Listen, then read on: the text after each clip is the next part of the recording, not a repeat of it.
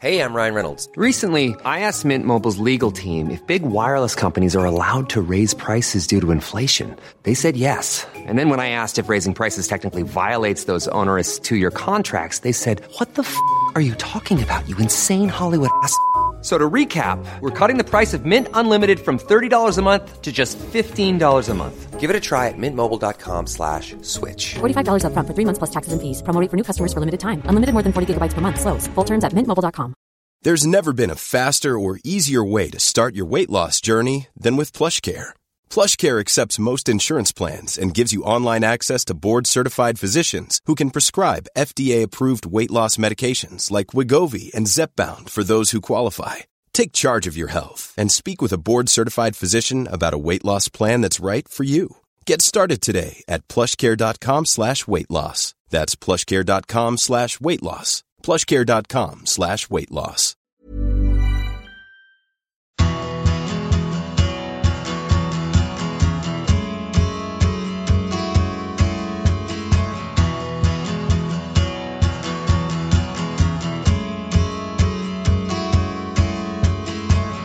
In the words of Martin Riggs, we're back, we're bad, you're black, I'm mad. Only some of that is true in this instance. That's not really relevant. And how much of it was necessary either? Very, very little. It's good It's good to speak to you, Graham. Baby. I took some time off the last couple of weeks. You and your golf. Well, me and Donald had to shoot some holes, and Donald and I missed a fantastic weekend of La Liga action. And I believe in my absence, it's become traditional to quote Graham back at Graham. So I am going to remind socios that you predicted that the most interesting match of the weekend may well be Betis versus Valencia. And I think you were proved correct, sir. That's not quoting me back at me, because I never used the phrase may well be. It stood out a million miles. First of all, a goal fest, because prior to their 29 goal thriller. How many did they actually share? Was it 9? If you amassed the two league totals, they played 14 times the two sides, and it was touching 50 goals. Last time out, Valencia had played an absolute busker of a game at home to Athletic. It had been 3-2. Betis had gone on the road and had absolutely, in my view, deserved a win at the Anoeta against Real Sociedad. But due to certain unforeseen defensive circumstances, had only drawn 4-4 with defences on top. So I'm laughing because how do I have the gall to sort of claim it was in any way visionary to say that Betis against Valencia might be entertaining? But my eagerness to see the game and my use of the evening expressed to say, whatever you do, watch this game, you can thank me on Monday. I rabbited out this line 3 different times in the space of 24 hours because something else has happened. Anybody who bothered to watch the Benito Villamarín game on Sunday night would not have been entertained simply by the fact that there was 9 goals. I think there were 9 goals in the City-Stoke game, weren't there? I just forget how many Stoke scored. It wasn't it 7-2, wasn't it? It was 7-2. It was a completely different kind of 9-goal game. That's exactly my point. I think that people are rightly thrilled about. There's one goal where the ball moves from City's own penalty area all the way up to a beautiful working around the Stoke box and a goal, whereby you see positional play. You see football that's pretty much, apart from the colour of the strip, identical to the very best of his Barcelona era, and probably a football that is more intricate even than any of his Bayern teams played. But, you know, it wasn't really a contest. Even when Stoke scored twice, there was never any destination for the points other than Manchester City. The dominant side was Manchester City. And I know that people might have said if they glimpsed in at the Benito Villamarín at the time when it was 4-0, they'd just, well, it's exactly the same. Well, it hadn't been. Betis had been in the match, absolutely clear in the match, missed a penalty. At 2-0. I think you always knew that as soon as the 4-1 goal went in, even though some fans had left, it's such an interesting team with such a brilliant coach in Kiki City and a stadium, a venue that has come alive with self-belief again. You've got the president saying we should be bigger and better than Sevilla. This for a side that's been a bit of a yo-yo up and down between the divisions in recent years. Hasn't won a trophy for at least a decade and a half, whereby you've been used to chaos being far more addictive than victory. And yet, this comes back to the element, one of the elements I was talking about that made it obvious that the game was going to be brilliant. First of all, it was going to be a competition. Nobody will have it easy at Betis this season. Secondly, each team has been taken from the doldrums, from looking like they might be in a mess last May, to have been constructed really, really well. Betis on much less of a budget, but they appointed Sarah Ferrer. Sarah Ferrer, Neil, you're used to, and Henry read the Barca book that we published jointly together, the three of us, would remember that he's a guy who built this tremendous Real Betis side that took Bobby Robson's Barca to the cup final in 96-7 into extra time.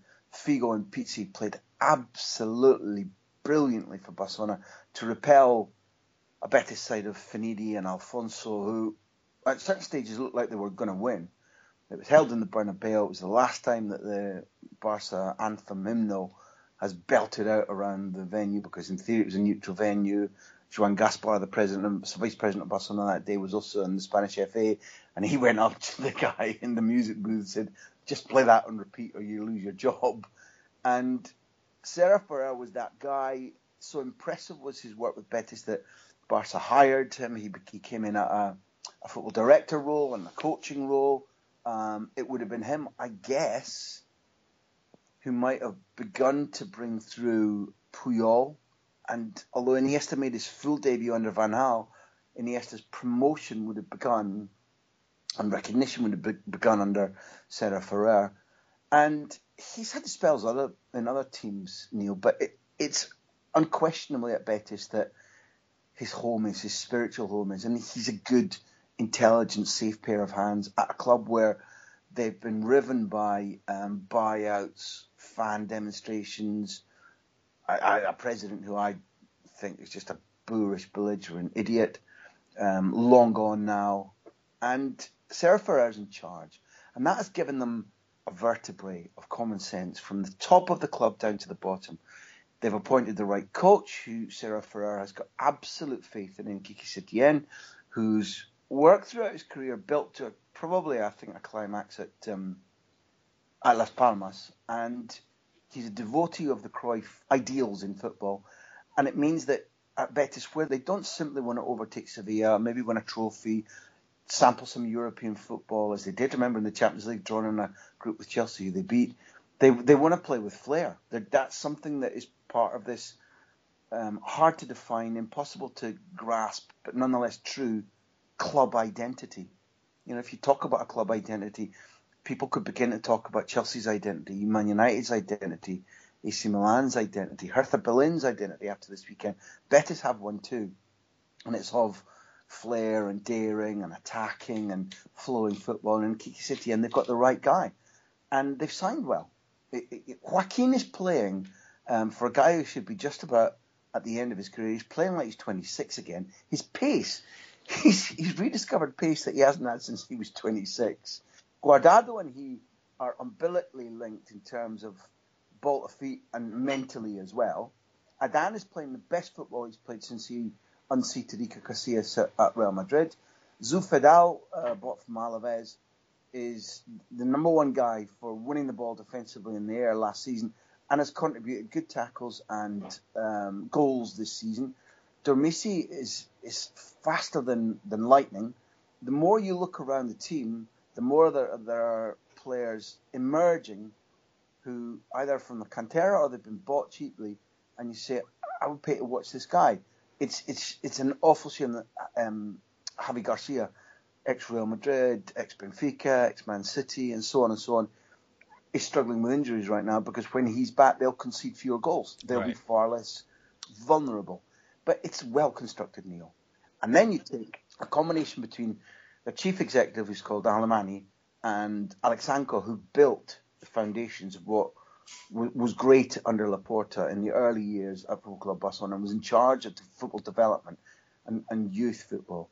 They've bought exceptionally well and promoted well. They persuaded young Soler from their youth system to stay. They promoted Lato. They persuaded Gaia to stay.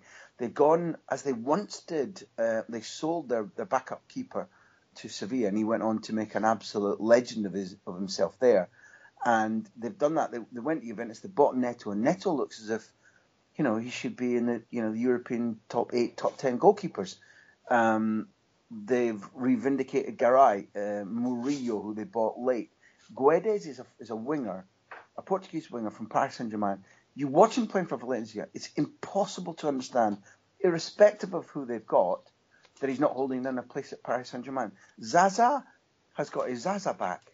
He was mocked after the penalty, that sort of prancing Austrian parade horse run-up he did against Germany in Euro 2016.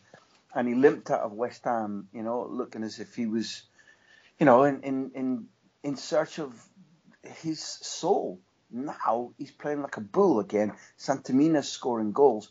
The confidence throughout, brilliant coach.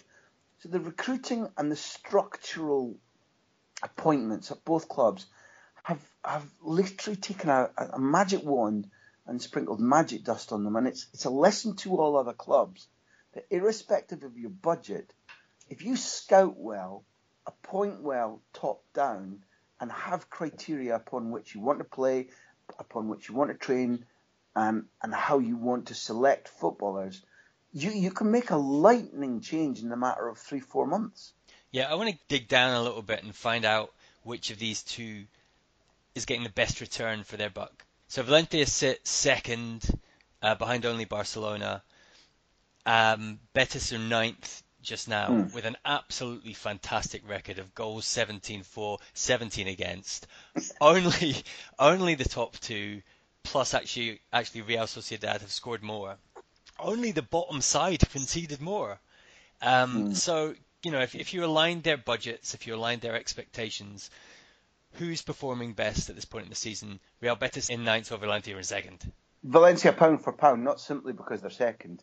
Valencia pound for pound because what Betis want, the phrase that they're using, the phrase which, remember, Diego Simeone used to sort of repeat it to the media on the hour, every hour when they won the title, game by game, one day at a time. Well, Betis's lemma, theme, mantra is avoid relegation, avoid relegation, avoid relegation, avoid relegation. Okay. Doesn't matter who you speak to, fan, local journalist, player, coach. That's all they'll say out in public. They're capable of much more. They could easily finish now Europa League place, and it would thrill me if they did. Their percentage achievement, given the budget, given how quickly they've had to turn things around, is very high. But the comparison with Valencia is unfair. A club that was run by an owner who seemed to have, football dyslexia, appointing the wrong people, not paying enough attention, alienating the fans, publishing a financial plan which said we have to play in Europe every year for the next 15 years in order even just to stabilise. And every time that we qualify for Europe, we have to sell 2 or 3 of our best players. Well, that's just not going to happen. It's like, what's the definition of madness? Is training at the same level and expecting new results. A clearer definition of madness is, achieving good results and then selling all the reasons for that. And that's enshrined in their published financial plan. They're in debt to local institutions. They're in debt to their majority shareholder. It reached a stage last season when it was a coach every 2-3 months, and they didn't have good enough players, and the players who were there didn't care. Now, it's like a lightning strike transformation in that they're well ordered. Marcelino is the right coach at the right time. Intense, demanding, high standards, very good in fitness, will organise his team better. You will definitely, when we speak again in 4 or 5 weeks, we'll see that Valencia's goal average in terms of how many they concede has gone down because he will organise them. He is somebody who can take a squad and train the kinks out of them. Hello, Dave Davis. I know you're a listener. He's also somebody who gets intensity day by day and in matches. But the fact that he's been given the most talented squad he's ever had, that's what excites me. You get players who are straining at the leash to make sure they're in the team, never mind winning points, winning match bonuses, winning Marcelino's favour. It's not easy for Santimina to get in the team, yet he's scoring every time he does. There's real competition between Soler and Gaia and Lato and Pereira and Guedes for the wide positions. That is like cut the mustard every single training session, never mind every game, or you don't start. Rodrigo has never scored as regularly in his life as he has now, 6 and 6, plus starting for Spain and scoring for Spain during the international break. And listen, it might sound like I'm trotting out, this is list journalism. It's not intended to be. It's intended to paint a picture whereby something genuinely special is happening. I stopped short because of how volatile an institution it is. I stopped short of saying they're title contenders. Had they been playing like this for a season and a half, given what's going on at the two biggest clubs and at Atleti, there might have begun to be an argument. This time, that's too much to ask of them, but they should finish top four.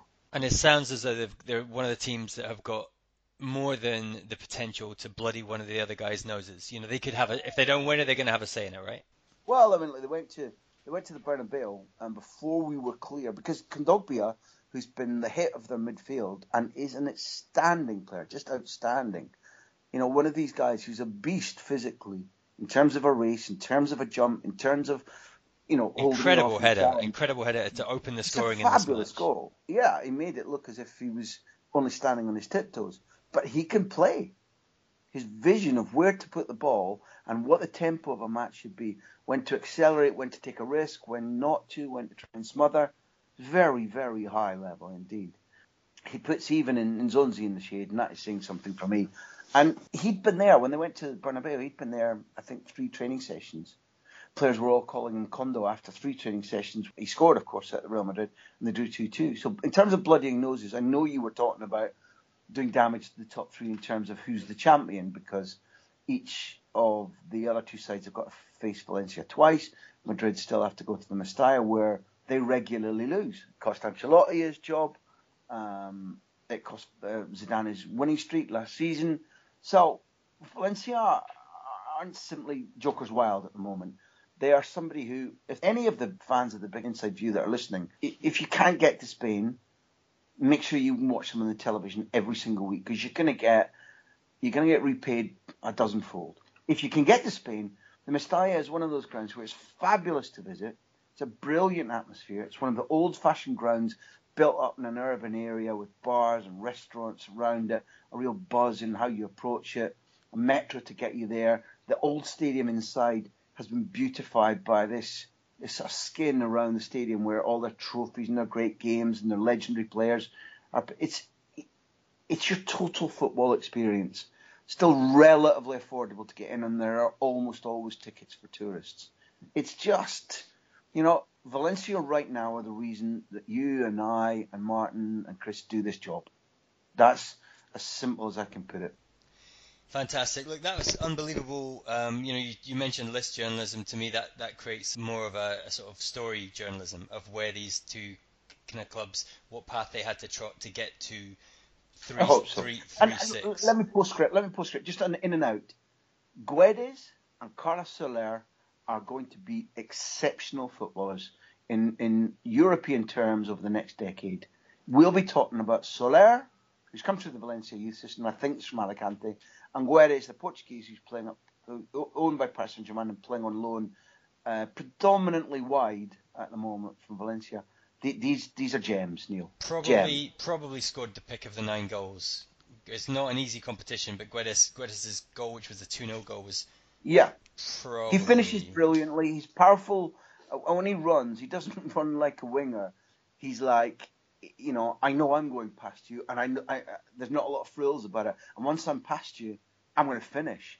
He's also got tremendous assist potential in that he's got a pinpoint cross, and he seems to be able to cross with very little space and very little backlift. These are rare abilities, but when you combine them all, he's a standout footballer. Okay, so the teams taking most note of Valencia's performance against Betis and their form in general must be the other three in the top four, Atletico Madrid, Barcelona and Real Madrid. Two of them met. You tipped up a victory for Atleti at home. It's not the way that it turned out, but Barcelona dropped points. How did you see it? Do you think they got what they deserved in that match, Barcelona?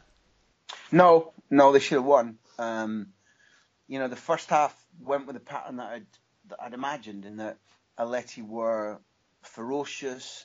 They carried less of the FIFA virus in. Their game plan was smother Barcelona but be brutally effective when we get the ball. And you saw how the sensational goal from Saul was presaged by Stegen needing to make two big saves from Griezmann.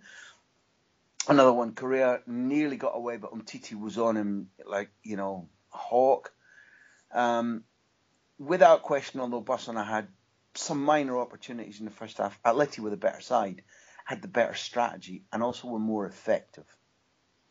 But there was a reason for that beyond what I'd anticipated, which was Atleti at the Wanda, Atleti with less damage done by the FIFA virus, Simeone desperate for his first ever league win against FC Barcelona.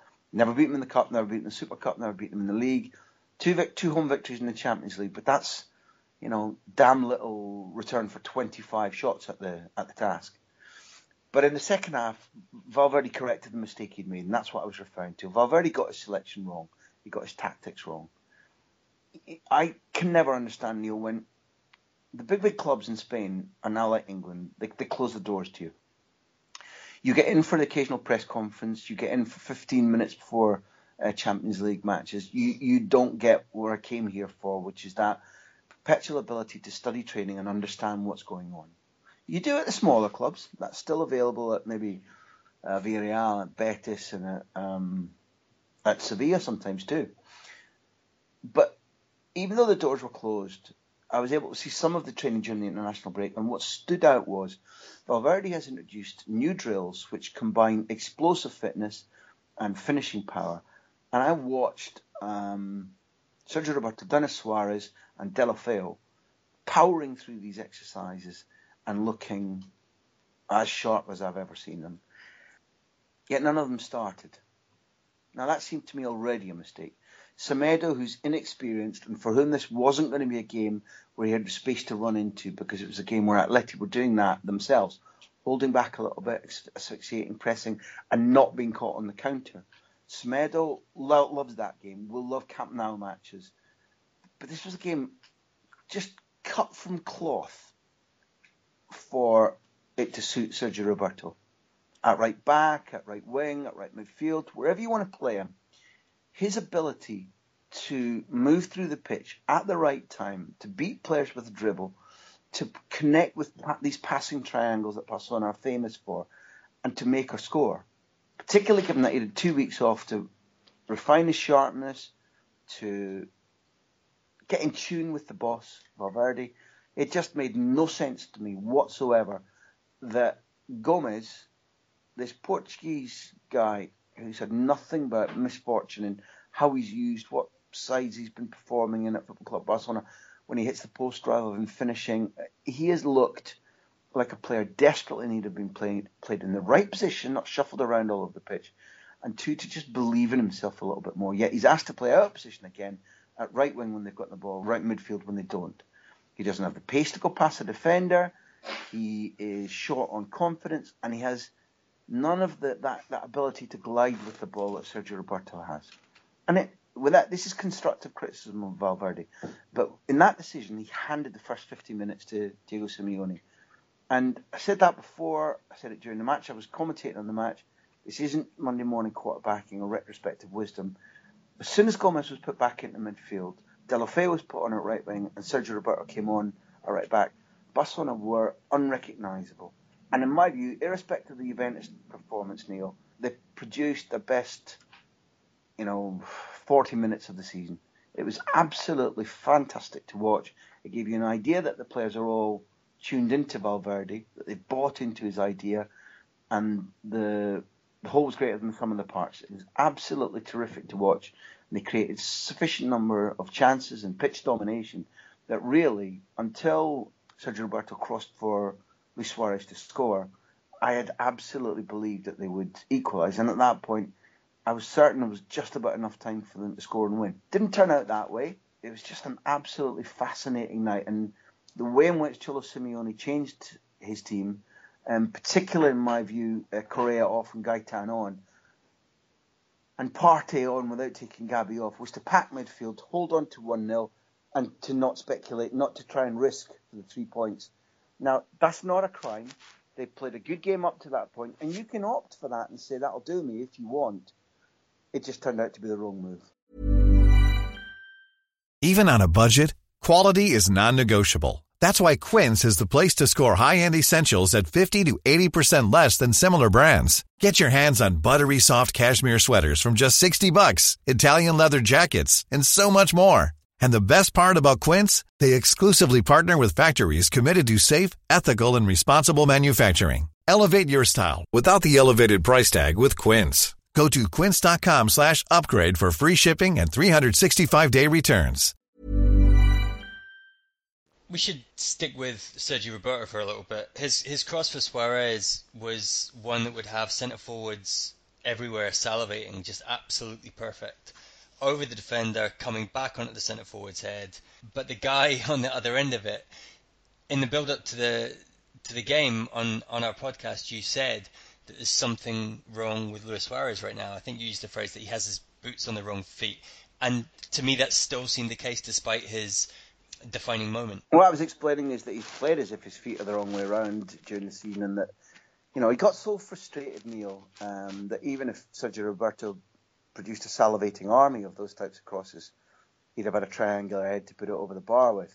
But against Las Palmas, it was a match where there was no fans in, and Luis Suarez needs the fuel of being angry at somebody to play well, even if it's manufactured. And usually it's the linesman or the opposing centre-half or whatever.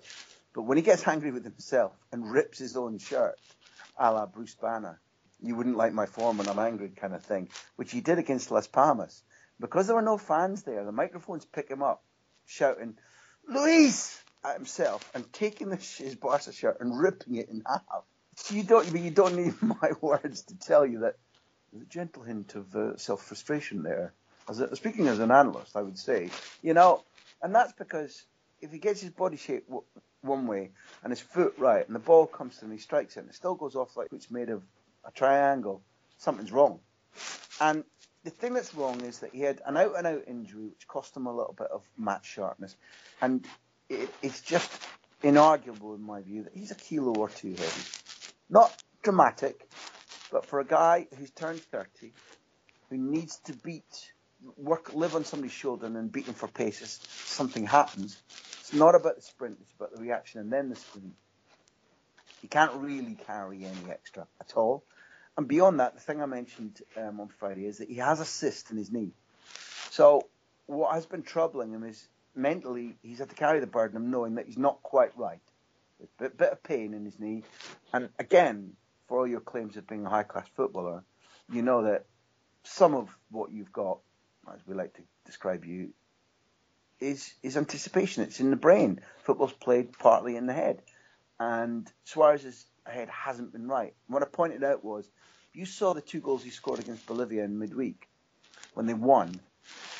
He finishes brilliantly for the first off his right, where he doesn't look up, he doesn't give the keeper the eyes, he just dinks it off the outside of his right foot before the keeper can get down, and it's just like sublime. It's like an old gramophone record needle going in the groove. It's like, yeah, that's what that's meant to do, and you hear beautiful music. The second one's different in that he's sent away and he scurries away and he knows he's got clear of the defender, and he finishes left-footed across the keeper, and the keeper doesn't do well. But Suarez is the type of beast where that's confidence.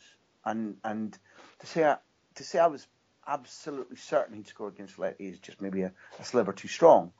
But I knew he was not going to look the same, that he was going to look as if some clarity and confidence had been restored, and that his cutting edge was closer. And so it proved in the end. He got the best chance before his own goal, where a lovely turn from Messi allowed him to show one way, turn Godin inside out his international teammate, leave him utterly stranded, which you never see, and firing that brilliant shot that Oblak saved.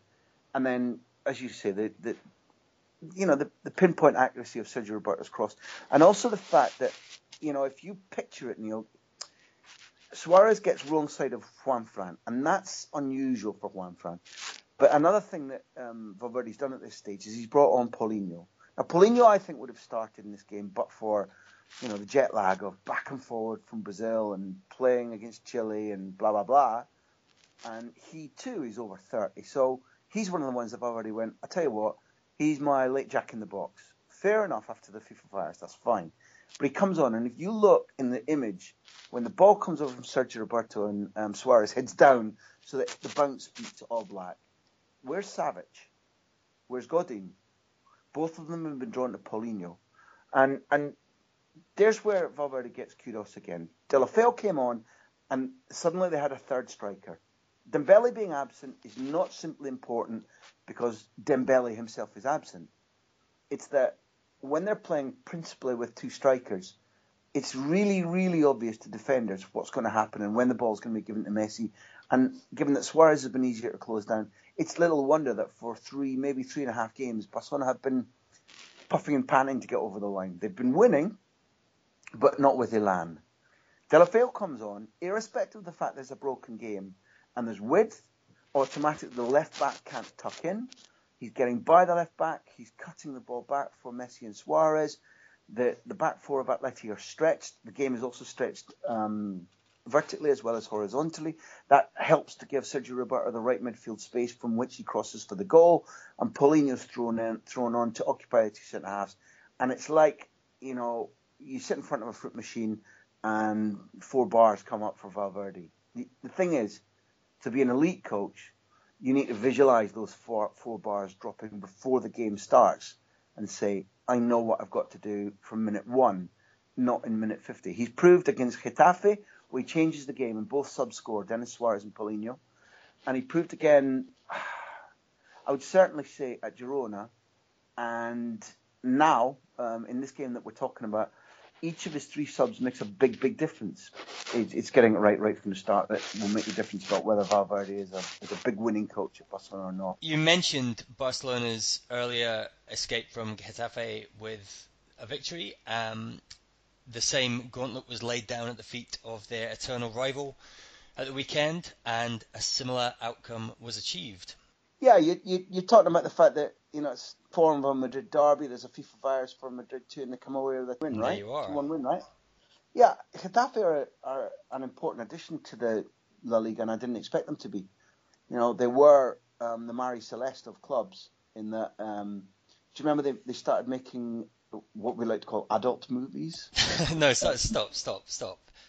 Tell the story. Well, they have no fans, and little wonder the way that they play or how attractive they were. And they've got a ridiculous president called Angel Torres. Diablo Torres would be closer to it. Who's a Real Madrid socio and loves Madrid and has Getafe as a little plaything. And honestly, teams went to that little sort of windy satellite town in what was an empty stadium often and gave up just out of apathy. And therefore, when Getafe went down, I was like, wow, fabulous. Let's get an old grand up. Let's Oviedo up. Let's get Cadiz up. Let's get atmosphere. Let's get tradition. They come back up, and I'd be a dirty, stinking liar if I said I was enthusiastic. Yet, what's come up is as if their porno film promotion thing has worked. And they actually, Getafe, the football club, they made some sort of football-related adult entertainment movie, which is out on YouTube. Anybody can see it. And the joke was that it was meant to promote higher fertility rate amongst the season ticket holders and a whole new generation of children and a big new support. And that was the idea. Look what you could have won. It's a real sort of interesting theory, and I don't think it was originally in the statutes of football as laid down in the 19th century. But nonetheless, now that they're back, the Borderlasses football that got them up via the playoffs has been exciting enough and organised and strategic enough that fans have come and stayed. They've got behind Getafe, and it wasn't simply the fact that this was a big game against Real Madrid. The atmosphere has been good all season. They played with the same organisation and energy against Barcelona. The result was the same. They lost it by a sneaky narrow 2-1 margin. Gaku, the Japanese player who ran his legs off against Barcelona and scored that brilliant goal, wasn't available this weekend. That diminished their cutting edge. I was a little bit surprised that Angel didn't start for Bordalas' team, but they played with the same complete self-confidence and not simply trying to asphyxiate Real Madrid. It was not like the little guys saying, we've got 11 men on the goal line, like, who else was trying to come up with that theory at the week? Oh, yeah, Mourinho. So Getafe kind of showed more daring and ambition than United did at Anfield this weekend. The difficulty is that Benzema's back, Ronaldo's firing. Benzema's movement and his touch and his space creation for Ronaldo has always made Ronaldo a better footballer. By the time talking about Valverde substitutions, by the time that Isco comes on, the game is broken, is open. His ball to Ronaldo for the win is simply the coronation of, I forget whether it's 22 or 25 minutes, whatever Isco gets. Even in that time, he takes the game completely by the scruff of the neck and is magisterial. He should be, in my humble view, top 5 Ballon d'Or right now. I'm not sure how the voting will end up by the time we see the results in January. But if people have been paying attention, Isco's in the world's top 5 footballers right now. And to be honest, I'd far sooner watch him than watch Neymar, as a personal point of view. So Madrid do what champions need to do. Benzema gets his first league goal of the season. Cristiano Ronaldo gets his first league goal of the season. Sergio Ramos has been ill and been vomiting before the game plays more than adequately. Zidane does this thing that only the greats do, Neil. I'd advocate now that not since Alex Ferguson at his peak has any manager of one of the world's great clubs taken such risks or controlled risks about who and when to rotate. You remember, even though you're still in your 20s, about the time when rotating was a word that confused people and nobody could understand why players needed to spin round and all that kind of stuff. And no, it's just some play some of the time, some play the next time. This concept was new, and then it was wrong. Remember, it was wrong. You always play your best team. And in the 70s, every Liverpool side and every Leeds side only ever played 12 men a season, all that. Now we know that the travel, the athleticism, the ability to get an edge, rotating a team intelligently is here forever. But it's how to do it and with whom to do it and against which opposition. So there is Zidane, knowing that the big threat that he's going to face this week is Harry Kane. So what does he do? The 2 players who will most squeeze Kane are Casemiro and Varane. Casemiro has been playing World Cup football for Brazil. He played 180 minutes, plus all the jet lag. He's rested against Getafe. Varane, not unlike Ramos, not sick, not dizzy, rested. His pace and his power and his height are the type that they'll ask him to go tighter on Kane and Ramos to sweep. And they're both rested and they still get the 3 points against Getafe. An away win in difficult circumstances at a ground where Barcelona nearly dropped points. And in the end, it's a net gain of 2 points for them because Barcelona only draw. That's a pretty fecund weekend for old Zizou, no? When you say it like that, it sounds like you had a plan all along. Oui, monsieur. And that's just about us for part 1 of today's recording. That's all, folks. Well, not quite. We're going to carry on talking. We're going to do a part 2 on this week's Champions League fixtures, and in particular, a close focus on Real Madrid, Tottenham Hotspur, and all that means. But for now, live from Barcelona, thank you very much, Graham. Yep, for everybody listening, it's been a pure joy to express my pure joy at Spanish football, how I love you. And for the socios only, Neil, let's talk Champions League in a couple of minutes. See ya.